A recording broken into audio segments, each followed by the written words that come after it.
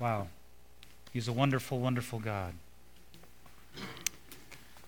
All things for good is the title of my message today as we turn to Romans chapter 8 and 2 Corinthians. Wanted to let you know that years ago there was a pastor in the Midwest who one of his congregation members, elderly lady, had baked a pie as a show of love, gave it to the pastor after the service was over, and the pastor and his wife took it home, and after having a good Sunday lunch, they cut the pie, began to eat it, and it was like, yuck. They could barely get it out of their mouth and spitting it out. They tried another slice, and they had to dump the whole thing. And the wife turned to her husband and said, you got to write a thank you note for her. And so he sat down and he thought, how can I be truthful and tactful at the same time? And so he wrote, says, Dear Mrs. Jones, thank you for being so kind and thoughtful. You can be assured that a pie like yours never lasts long at our house. So, praise the Lord. Romans chapter 8, verses 28-29. And we know that in all things God works for the good of those who love him, who have been called according to his purpose. For those God foreknew, he also predestined to be conformed to the likeness or the image of his Son, that he might be the firstborn among many brothers. 2 Corinthians chapter 4, verses 16 and 17 says this, Therefore we do not lose heart. We don't become discouraged. Though outwardly we are wasting away, yet inwardly we are being renewed day by day. For our light and momentary troubles are achieving for us an eternal glory that far outweighs them all. Father, thank you. In these next few moments, we pray, I ask your blessings on me as I give the word, O Lord, the eternal word that you wrote so long ago. Still apropos, still meaningful, still powerful for today. And we thank you for this time. Anoint it to our hearts. Help us to change. In Jesus' name. It was October 1990. I had resigned my teaching position after 10 years at Capital Christian School. And that was at the end of the summer. I found out that I wasn't going to be getting the courses that I wanted to teach, and that was my fleece before the Lord. God, if I don't get what I wanted to teach, that's your sign for me to resign. So I did. I resigned, and I didn't know what to do next. I was kind of in a quandary. And so I got a job vacuuming floors at a furniture company and delivering pizzas at a pizza place down on Broadway and 21st and W, actually. It was called Buffalo Pizza and Ice Cream Company. No longer there. A different store is there. And so that's what I did. During the day, I vacuumed floors. At night, delivered pizzas. And so it was quite a deal. I had, at the time, a 1987 Yugo. Remember the Yugos? And so I remember when I bought the Yugo, 1987, one of my teaching friends said, You bought a Yugo, Carol? You bought a Yugo? Oh, that's so funny. Unfortunately, the car lasted longer than he did. He passed away not too long ago. And so it was in the evening, October evening. I had just finished a delivery, and I was heading down 15th Street, one-way street. Some of you are familiar with the streets. 15th one-way, 16th one-way, the 15th one-way heading west. And I was heading back to the shop. Buffalo Pizza Ice Cream Company was on the other side of the freeway. And I was getting up next to a line of cars, and all of a sudden a car turns right in front of me and wham, hits me on the side panel in the back. Yugo only had 2 doors, and it hit the side panel. Good thing it didn't hit the door itself. And so I screeched to a halt, pulled over to the side of the road. The guy got out of the car and says, everything okay? He had just come out of a bar. And so we talked a little bit. I got his information, and a good thing I was still able to drive. And so I went back to the shop and told my boss what happened. He says, Carol, go on home. It's kind of it shakes you up when you have an accident. And so I was not happy about that because I could still drive the car, and I lost work hours, and I lost tips, and so I decided to go home. At the time of the accident, I wasn't working. We were struggling financially. And I was thinking to myself, are you kidding me? This is all I need right now. What am I going to do? And so when I went home and I showed my wife the big dent on the right rear panel, my wife is a very practical lady, I can tell you that. She's not that emotional. I think I'm more emotional than she is. I think our roles are reversed in our family. She's a very practical lady. She shook her head. She says, can you still drive the car? Yeah. She says, was it the other guy's fault? Yeah, he was half loaded. She says, did you get his information? Yeah. She says, okay, call the insurance company and we'll settle it. And so that's what I did. And we waited. Meanwhile, I went back to work, vacuuming floors during the day and at night, delivering pizzas. We got the insurance check in the mail. And we did not fix my 87 Yugo. We used the money to help pay for that month's mortgage. And so it just so happened that we didn't know how we were going to pay it. And that was God's way of handling that. Not all adverse things that happen to us are so light and work out so well. Some are extremely life-changing and hard, serious medical issues. I know, I've been through some myself. Loss of job, family and marriage issues, car problems. Think of the Paradise Fire victims right now. Some of them, the last 200 or 300 of them, so many of them were displaced. Everything burned to the ground. And they were living at the Silver Dollar Fairgrounds in Chico, and they closed that down. And so they had to find their own place. Think of what they're going through right now. What do you do? Where do you go? Who do you talk to? The usual first thought that somebody has when they're going through something is, why me? Why did this happen to me? God, can't you pick on somebody else besides me? I don't need this in my life right now. And if we live long enough on this earth, each of us has a better than average chance of experiencing some very, very serious problems.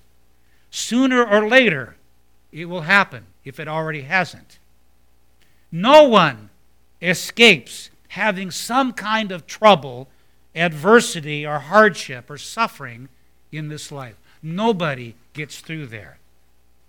Where did this begin? How come this is it? So many people think, oh, this is the reason, this is the reason. No, we go back to the Bible, in the book of Genesis, in the Garden of Eden, when Adam and Eve decided to disobey God and chose to not follow His command by eating the fruit of the tree of the knowledge of good and evil, God said to them, you can have any tree in this garden, but do not touch that tree. He was testing them, not that the tree or the fruit was poisonous or the tree would give them hives. No, He was testing their obedience, and they failed on this one thing, as we all have. We've failed by being disobedient to God's instructions. And when they disobeyed, sin came into their hearts. And we have inherited that sin through the generations. And with sin comes trouble. With sin comes disease. With sin comes heartache. It's an integral part of the human existence on planet Earth. I remember a ministry friend of mine was heading to the big leagues in baseball. He was good. The guy could fire a fastball 98 miles an hour. Pretty good. In his first year of college, on a full boat scholarship, he threw his arm out. The rotator cuff was torn, ripped in shreds in his right arm. And he came down also at the same time with what they call the Tommy John tendonitis in his arm. So he was over. His pitching days were over. He went into a dark place, a depression, began to drink alcohol, began to do gambling. Someone came to him by the grace of God and spoke to him about salvation and about Christ and about his purpose in life, and he got gloriously saved, and from that God called him into the ministry. He found his purpose for life, and I remember him telling me, and he's the pastor of a very successful church in the Midwest, and I remember him telling me, he said, Barry, I would have never experienced salvation and learned my life calling had I gone into baseball. I would have never have found Christ. In the Bible, there are scores of passages about God's people getting into trouble. You think you get into trouble? Read some of these dudes. Lots of trouble they get into. Some of it, it's no fault of their own. Others, they make their own choices and they dig their own graves, and trouble comes knocking at their door. After Christ's death and resurrection and ascension into heaven, the church of Jesus Christ began to grow. There were literally hundreds and thousands of Jewish people converting to Christianity. And there was one famous Jew there. He was a Pharisee of Pharisees, very strict in the law. And when he saw that this thing was happening, he was angry. He did not want people to abandon the law and the righteousness that he felt that came from the law. And so he began to persecute them. He began to round them up, and he began to put them in jail and arrest them. These people called Christians, which is a term, it's a derogatory term, it means little Christ.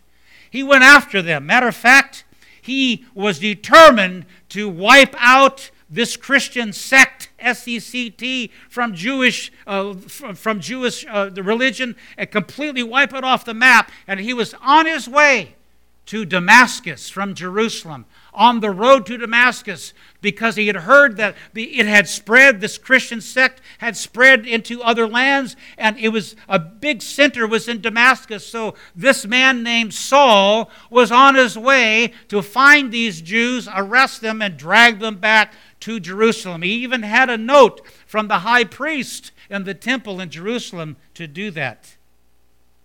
And on his way to Damascus, he met the Lord Jesus.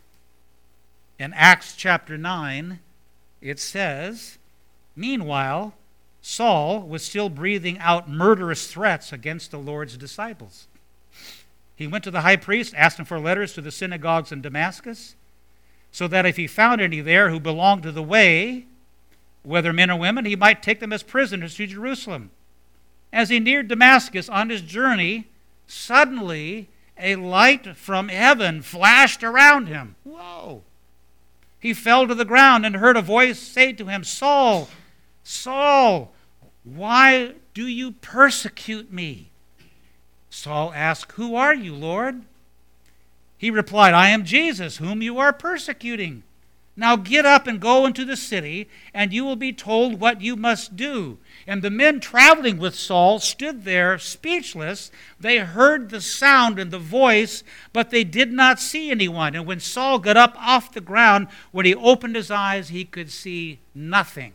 And for the next 3 days, he was absolutely blind. He was led by the hand into Jerusalem. There he met a man named Ananias, who, when God talked to him, said, I want you to go to the street called Straight. There is a man named Saul. I want you to pray over him to restore his sight. I'm going to use him to proclaim the gospel.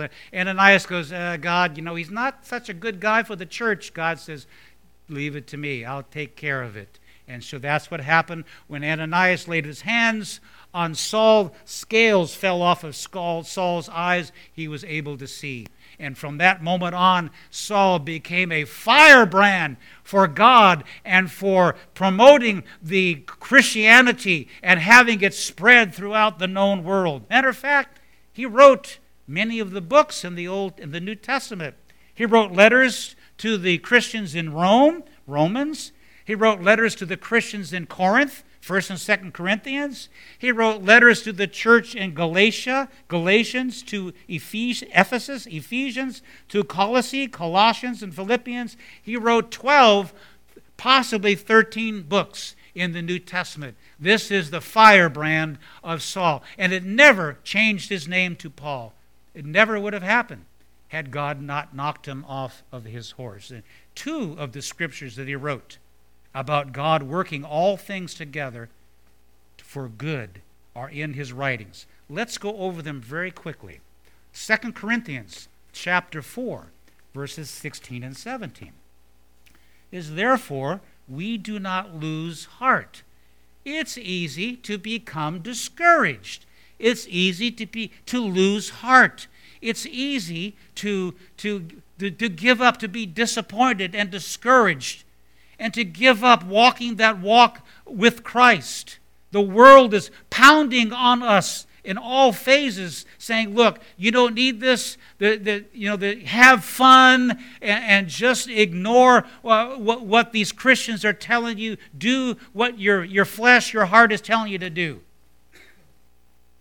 As we age, especially as our bodies get weaker and less mobile, we become discouraged, get sicker often, and it lasts longer. But it says our inward man is being renewed day by day. The outward man is perishing, but the inward man is being strengthened. The more we connect with Christ, the stronger we become, both in the Word of God and as we gather together on Sunday mornings. We're stronger. That's why I keep harping like an angel in heaven. Please don't miss church, if at all possible. And it says in verse 17, all of your troubles are light and momentary. Pastor, they don't seem very light. I'm going through something pretty heavy. Compared to the eternal torment and pain of hell, our trouble is light, and it's momentary. It's very, very brief. In our eternal existence, what we're going through right now is very, very brief. It's a small pixel in our large screen on our iPhones. It's a dot on the line. What we're going through is temporary, and God is using these troubles to work in us His divine character. And these things that He's working in, these troubles that cause that, far outweigh the glory that God is giving us, far outweigh these troubles. Now look, Romans 8, 28 and 29. It says, and we know, we're assured of, that all things work together for good. Every situation, right? Every situation, all things work together for good. God is working things into our hearts. Pastor, it hurts. Yeah, I know. Tell me about it. Tell me about it. I've experienced life, and there's more, God willing, that I will experience. It ain't over yet.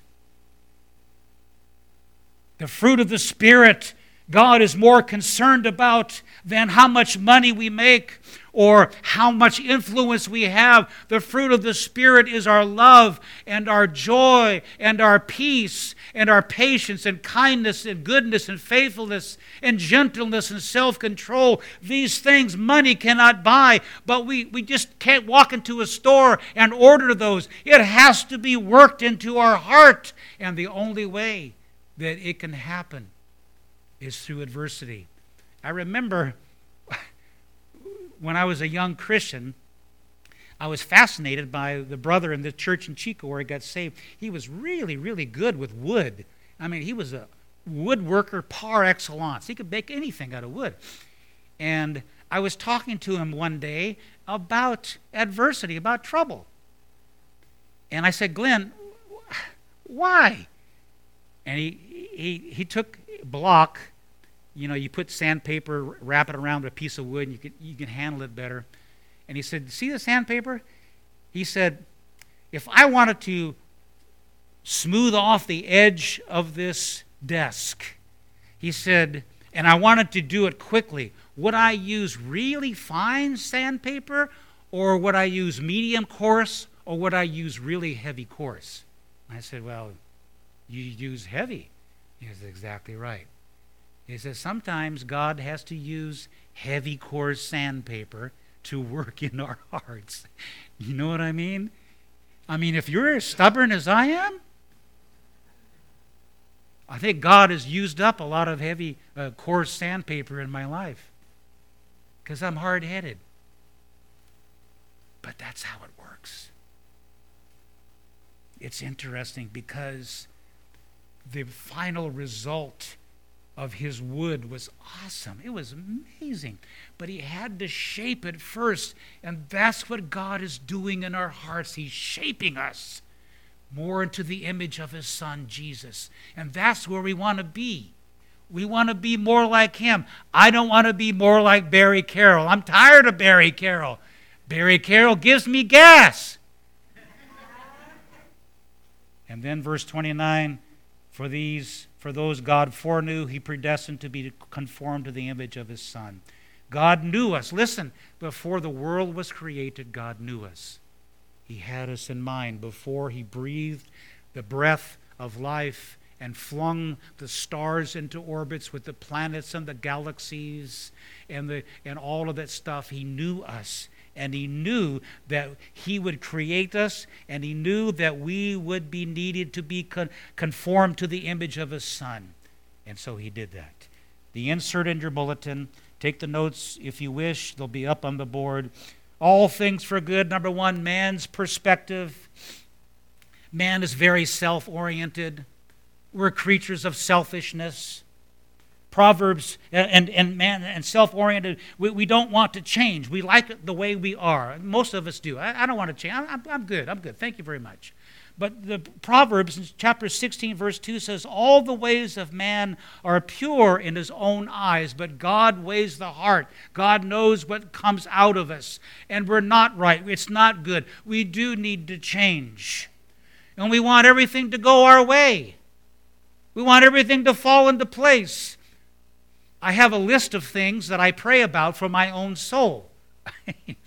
I call it CUDA, K-U-D-A. I'm not going to share with you what each of those letters represent. It's personal, but I pray over those just about every day. And one of them is D, is a demanding spirit. I demand that things go my way. There was a TV commercial years ago, and there was this guy whose license plate said Bob, and he was on both sides, front and back, and he was driving, and a cop pulled him over, and he was going a little bit fast, and the cop walked up and he goes, "Oh, Bob, I'm sorry, not a problem." Well, all along the highway were markers, Bob, Highway 116, Bob, So, like everywhere Bob went, it all just fell into place. Well, that doesn't happen. It's not life. Things don't fall into place. Things get messed up. They get twisted. They get turned around. What is our reaction? And then, of course, we think that we're the center of our world. Everything revolves around us. I know there are some people who are way up in years, yet they are they're babies emotionally because they still want everything to go their way. There's where control issues come in. Some of you know all about that. Letter B, worldly. Man's perspective is worldly. He prefers the world's way of getting pleasure, selfish pursuits, self-gratification. If it feels good, do it. God is the one that provides pleasure and provides joy. Psalm 16 says, "In your presence is fullness of joy. At your right hand are pleasures forevermore." The more we're in his presence, the more joy and the pleasure, the deep eternal pleasure we feel. The devil has bad imitations. He throws at us alcohol, tobacco. He throws at us illicit sex. He throws all kinds of things at us to get us to think, okay, this is cool. This is what I want to do. But it's the diminishing returns. The more you do it, the less you feel good. then we are very critical of those who disagree with us. We don't like it when somebody doesn't see things the way we do. I'm the first to raise my hand there. We're critical of those who don't measure up to our standards. Each of us has a standard of what they want the other people. Man, that is a marriage killer. You have a standard of what your wife or your husband ought to be, and when they don't meet up those standards or they fall short, it's like, And then we like to condemn those who hurt us, who hurt me. Condemn those who are different than us. We condemn them. We don't like them. For some reason, it's a condemnation. It's a judgment that they're not as good as we are. They're not favored as we are. That's what man's perspective is. And then we like to get revenge on anyone who hurts us. That's another topic down the road that I'll be addressing. Revenge. Make my day, punk. Number 2, God's perspective. Just the opposite. God and others oriented. God wants you to change from self-orientation to God-orientation and others. That's where the real joy comes in. And God uses adversity and trouble to get our attention and to reveal our selfishness and our sinful character. I know sometimes I drive my wife nuts with the things that I say and do. And I think, hey, nothing wrong with that. I'm cool. But no, there is something wrong if I'm not thinking about her, the other person. God wants to lift our eyes off this world as our true home. I think that's the problem with many Christians, is that they look around them and they say, I've arrived. This is my true home. Well, no, it's not. This is not your final home. This is a poor substitute for your final home. You're on the journey. You're on the way. God desires my transformation from self-oriented to others-oriented. It's a process. The transformation hurts sometimes, but it needs to happen. God wants us to be instruments of righteousness in His hand in order to bless others. He wants us. God could have come down again and just cleaned out all of the sin and the aggravation and the famine and all of the murders, just wiped everything out. But no, He did that long ago with Noah and his family. He saved them and completely wiped off the world. And then He told Noah, when Noah got out of the ark, Noah noticed a rainbow. And he noticed the rainbow, and God said, that's my covenant. I will not wipe out humankind anymore. And so He brought Jesus in to show us who God really was, His character. And when Jesus left, He says, I'm going to send you the Holy Spirit. And the Holy Spirit is now going to reside in you. And you're going to be little Christians in this world. And you're going to shine your light as Christians. And you're going to be used as instruments of righteousness in this world. Hallelujah. And then letter B, God's perspective is heavenly and eternal. The ultimate goal is to be changed into the image of Jesus, the image of Christ, to take on His character. Man, I'm telling you, sometimes I think, did those disciples, did they have a brain at all? I mean, were they not playing with the full deck? They walked with Jesus every day. They saw what He did.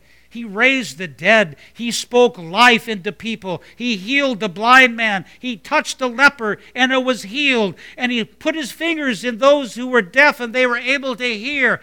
I mean, he did all that He could to show people that He was the very fullness of God in His heart. And the disciples kept thinking, who is this guy really? Jesus asked them one day, He says, who do men say that I am? Let's see. One of them says you're Elijah that's come back from the dead, and another is John the Baptist. Finally, Peter gets a clue. You're the Christ. You're the Son of the living God.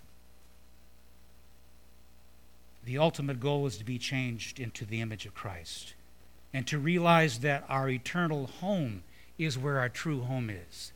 I'm going to see you guys in our eternal home one day. You're going to come up to my door. Pastor Barry, can I come in? Certainly, come on in and enjoy the wondrous beauty. And I'm going to go over to your house and I go, Pam, can I come in? Say, Pastor Barry, come on in. And we're going to enjoy the fellowship with each other throughout eternity. There'll be no more death, no more growing old, no more. I had a hard time getting up from bed this morning. And when I get up from bed, all these thoughts start attacking me. We're not going to experience that anymore. It's going to be a wonderful place. And then God wants to bless us with eternal rewards that are given for our faithfulness, our perseverance, our virtuous acts of service. Some of us don't realize the rewards that God has in store for each of us as we do His will. You don't have to preach to thousands of people like a Franklin Graham or Billy Graham did. No, you could reach and give a cup of cold water in His name to someone close to you, your family even, to love. Start there in your family and work outward. You can do all these things. And God says, whatever you do in my name, I remember. You will receive a reward for that. Hallelujah. Hallelujah. We have a lot to look forward to. It's good stuff. So, what would you prefer? Man's perspective or God's perspective? I don't know about you, but I'd rather go with God. There's so much good there. But you have to walk through the valley of sorrow, of adversity to get there. Yeah, it's necessary. We've got to change, and that sandpaper has to be rough. Man's perspective, God's perspective. Man's perspective, self-oriented, worldly. God's perspective, God and others-oriented, and heavenly and eternal. I want you to see this special that I picked up from James Corden, that English. That's like the talent show. Forget the guy. You know what I mean. He's got an English accent, James. He does karaoke in his car with somebody. Anyway, I forgot his name. Yeah. I want you to see this and to see what adversity can do when it's worship.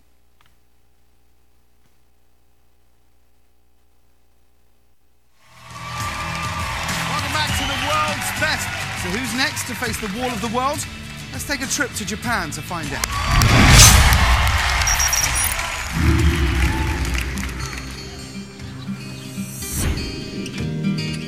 バイオリンは7歳から始めました。バイオリンはとっても大好きでしたが、20歳の時に大きなトラックでぶつかって事故に遭いました。今まで大好きだったバイオリンを諦めるしかありませんでした。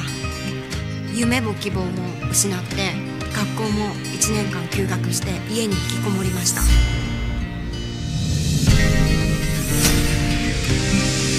すごく気になってたのが、母がいつかお母さんのためにバイオリン弾いてねっていうその一言を思い出しまして、たくさんの人たちに聴いてほしいです。すごくワクワクドキドキしています。勇気をもらっていただけたらなと。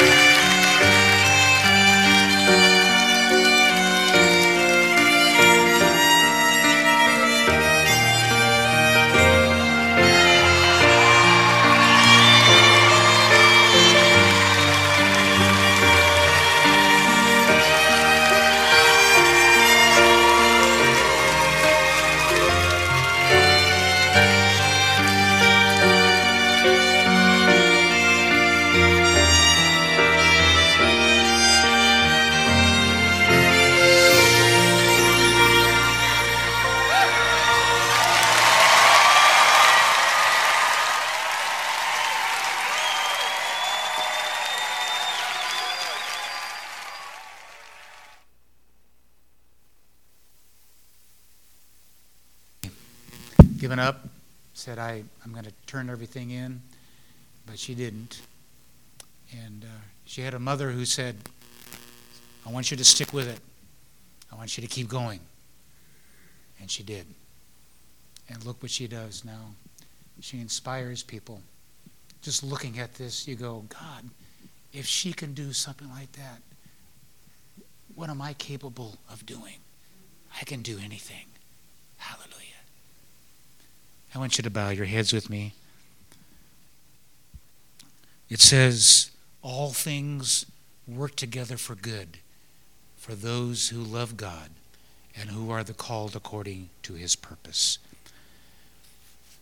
With all heads bowed, I want us to bow this morning to his will. To his will. What is his will for your life? His will for your life is to be obedient no matter what happens. I want you to say in your heart, God, I accept adversity. I don't want to fight it. If something comes out of my control, help me to accept it and to make lemonade out of lemons. Help me, Lord, to quit demanding things to go my way. I give up demanding.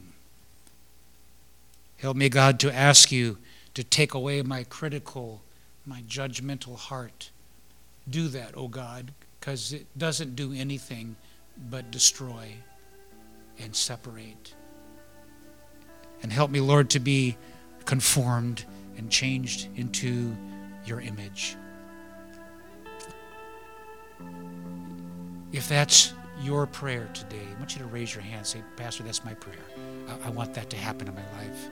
I want to be conformed to your image. I don't want to fight adversity. I don't want to, I want to be obedient to your will.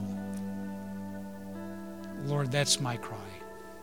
As a minister of the gospel, I'm so far from your perfection, your purity, your holiness. But Lord, I'm not going to give up. I'm going to keep going because I know that all things work together for good. In those adverse and sorrowful times, you are working out the character of Christ in me. Thank you for that. And Lord, I ask you to bless each of my brothers and sisters here today. Bless them, oh God. Bless them, lift them up, encourage them, and remind them how much you do love them, and that you are for them, and that you are going to see them cross the finish line one day in victory. Hallelujah. Hallelujah. Thank you for that. And now may the love of God the Father, the grace of our Lord Jesus Christ, and the fellowship of the Holy Spirit be with you today and through all of this week. And we give you thanks in Jesus' name. And everyone said, amen.